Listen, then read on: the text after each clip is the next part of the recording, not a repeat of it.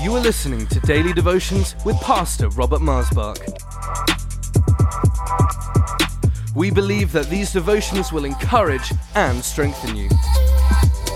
So tune in, connect, and be blessed. For any more information, please visit us online at lifechurchuk.org. Welcome to Life Devotions, and thank you for joining me today. The carnal mind is enmity against God is the title of this devotion. The natural human fleshly mind, the mind of just human nature within its own nature, is contrary or even in enmity with God. It is opposed to the things of God. It even says in Corinthians, in 1 Corinthians chapter 2, verse 14, that the things of the Spirit cannot be understood or comprehended by the natural mind. It says in another place, I believe in Romans, that men with the wisdom of their natural mind have never been able to know God, perceive God. They can look at His handiwork, but to know Him in a personal relationship or to comprehend Him, the Bible says that He is beyond our understanding. He is beyond our comprehension. As the heavens are high above the earth, He says in Isaiah 55, so are my thoughts above yours. So are my ways above yours.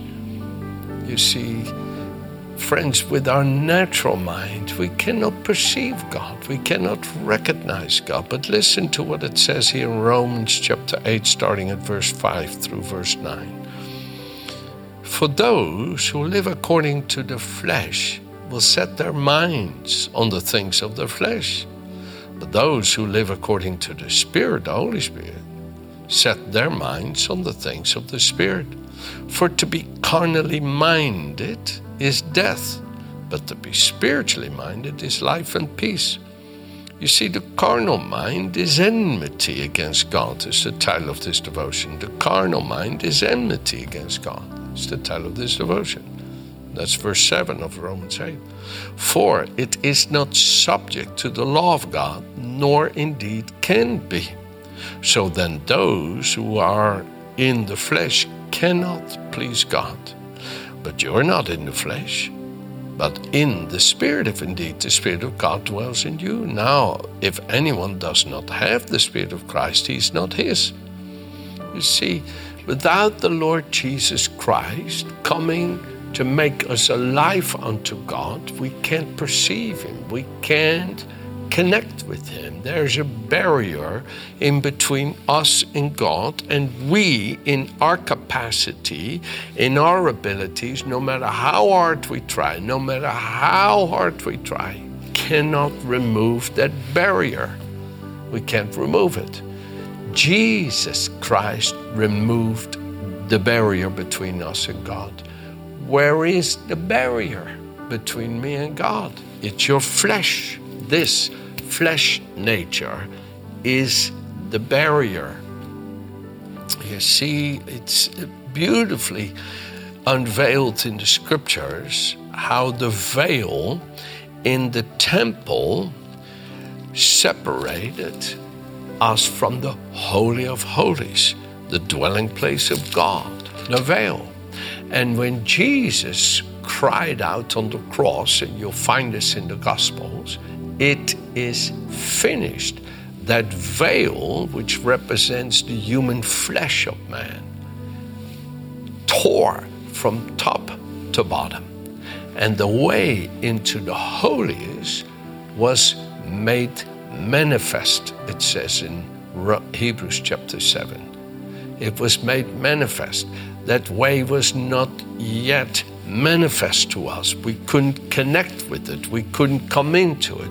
We could not, with our conscience, perceive it. There was a barrier in between.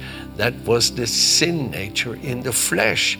But Jesus Christ destroyed that sin nature by nailing it on the cross. By Him, 2 Corinthians chapter 5, who knew no sin, became sin for us. so that we could become the righteousness of God. It says here in Hebrews 10 verse 20, that we now can draw near with boldness because of the blood of Jesus by a new living way which he consecrated for us through the veil that is his flesh. You see, the veil, that barrier that I can't penetrate. Okay, Pastor, I believe God exists. I believe. I just can't connect with it. I can't connect with it. I pray. Oh God. I can't connect with it. Why can't I connect with it? Why can I not connect with it? Because you're in the mind of the flesh.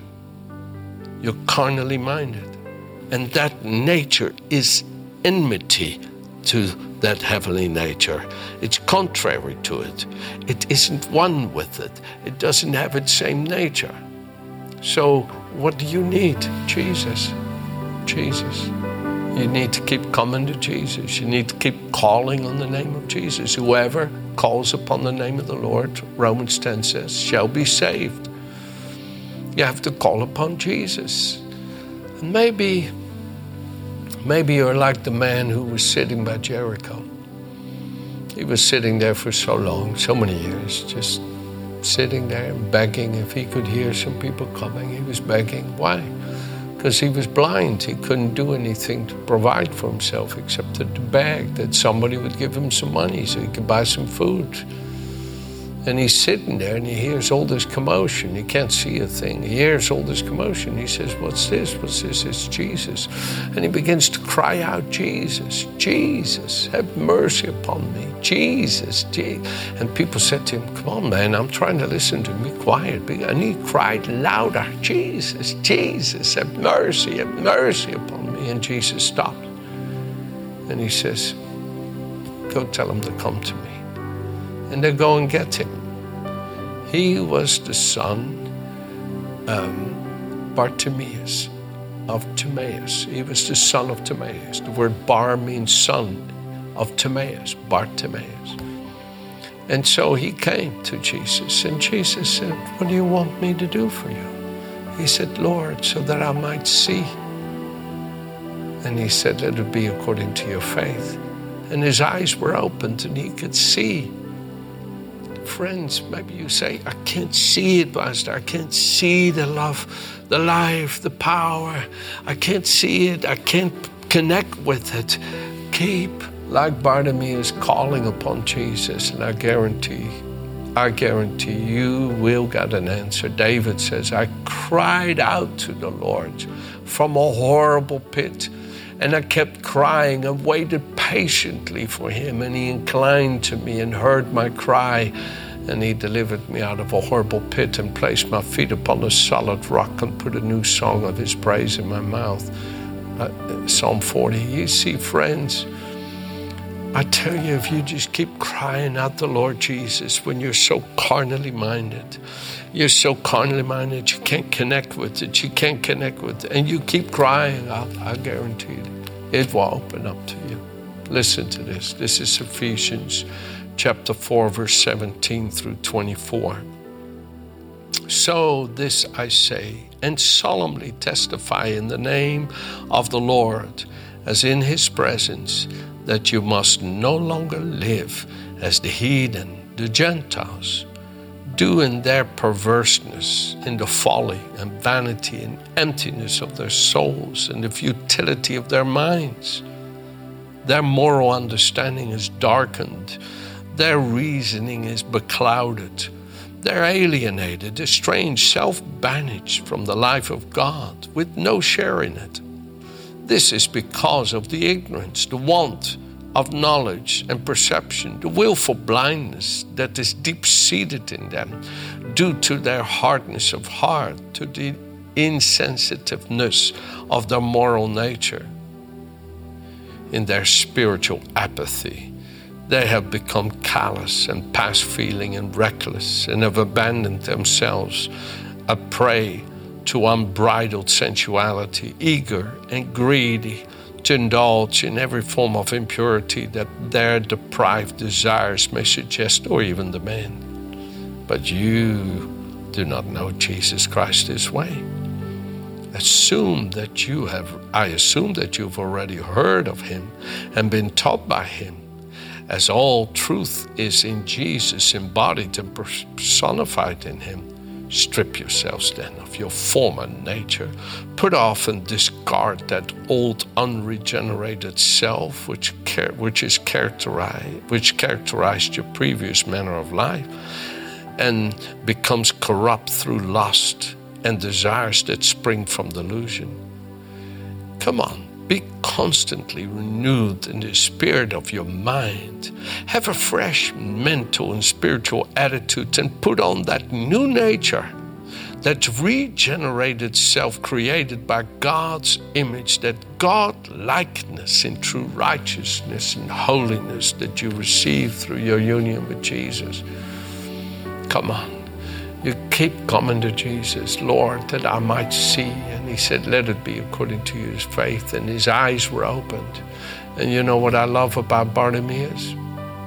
He did not go back to the garment of beggarly ways that he was known by. He left it there. He left it. He left it. If you read the story, he threw off his beggar's mantle and left it when he came to Jesus. And he received his sight and followed Jesus. He never went back.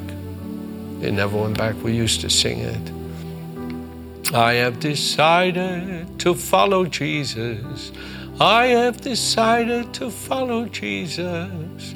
I have decided to follow Jesus. No turning back. No turning back. You see, friends, I pray again that we may so passionately come after Jesus so that we're no longer carnally minded, living in enmity against God, not perceiving, recognizing, or acknowledging him, but that we begin to follow him in the beauty of his Holy Spirit. Oh, I say then in Galatians 5:16, walk and live habitually in the Holy Spirit, responsive to and controlled and guided by the Spirit, so that you will certainly not gratify the grave cravings and desires of the flesh, that human nature without God. For the desires of the flesh are opposed to the Holy Spirit. They're an enmity to the Holy Spirit. And the desires of the Holy Spirit are opposed to the flesh, that godless human nature. For these are antagonistic to each other, continually withstanding and in conflict with each other, so that you're not free, but are prevented from doing what you desire to do by the Holy Spirit. You're no longer following after the carnal mind. No, because you see, when you're guided by the Holy Spirit, you're not subject to the laws. If it is trying to warn you not to commit adultery, not to lie or steal, no, you wouldn't want to do such a thing. The Spirit of Christ in you would never let you do that. Now, the doings and practicing of the flesh, that carnal mind that's in enmity with God, is obvious. It's immorality, it's impurity, indecency, idolatry, sorcery, enmity, strife, jealousy, anger, ill temper, selfishness, divisions, dissensions, party spirit, factions, sex with peculiar opinions and heresies, envy, drunkenness. Oh, come on. Put away from yourself all alcohol and begin to live to God, carousing and the like. And I warn you beforehand, just as I did previously, that those who do such things shall not inherit the kingdom of God. But we are not carnally minded. No, we're spiritually minded. And the Holy Spirit's presence within us accomplishes that we experience our Father's love and joy, gladness, peace, patience. And we are become even-tempered. We're not just high and low no, we become steady, and have forbearance and kindness and goodness and benevolence, faithfulness, gentleness, meekness, humility, self-control, self-restraint. You see, when you live this way, you'll find out all of heaven is just pushing for you, fighting for you. So come on, embrace to be spiritually minded instead of carnally minded. Amen. Have a good day.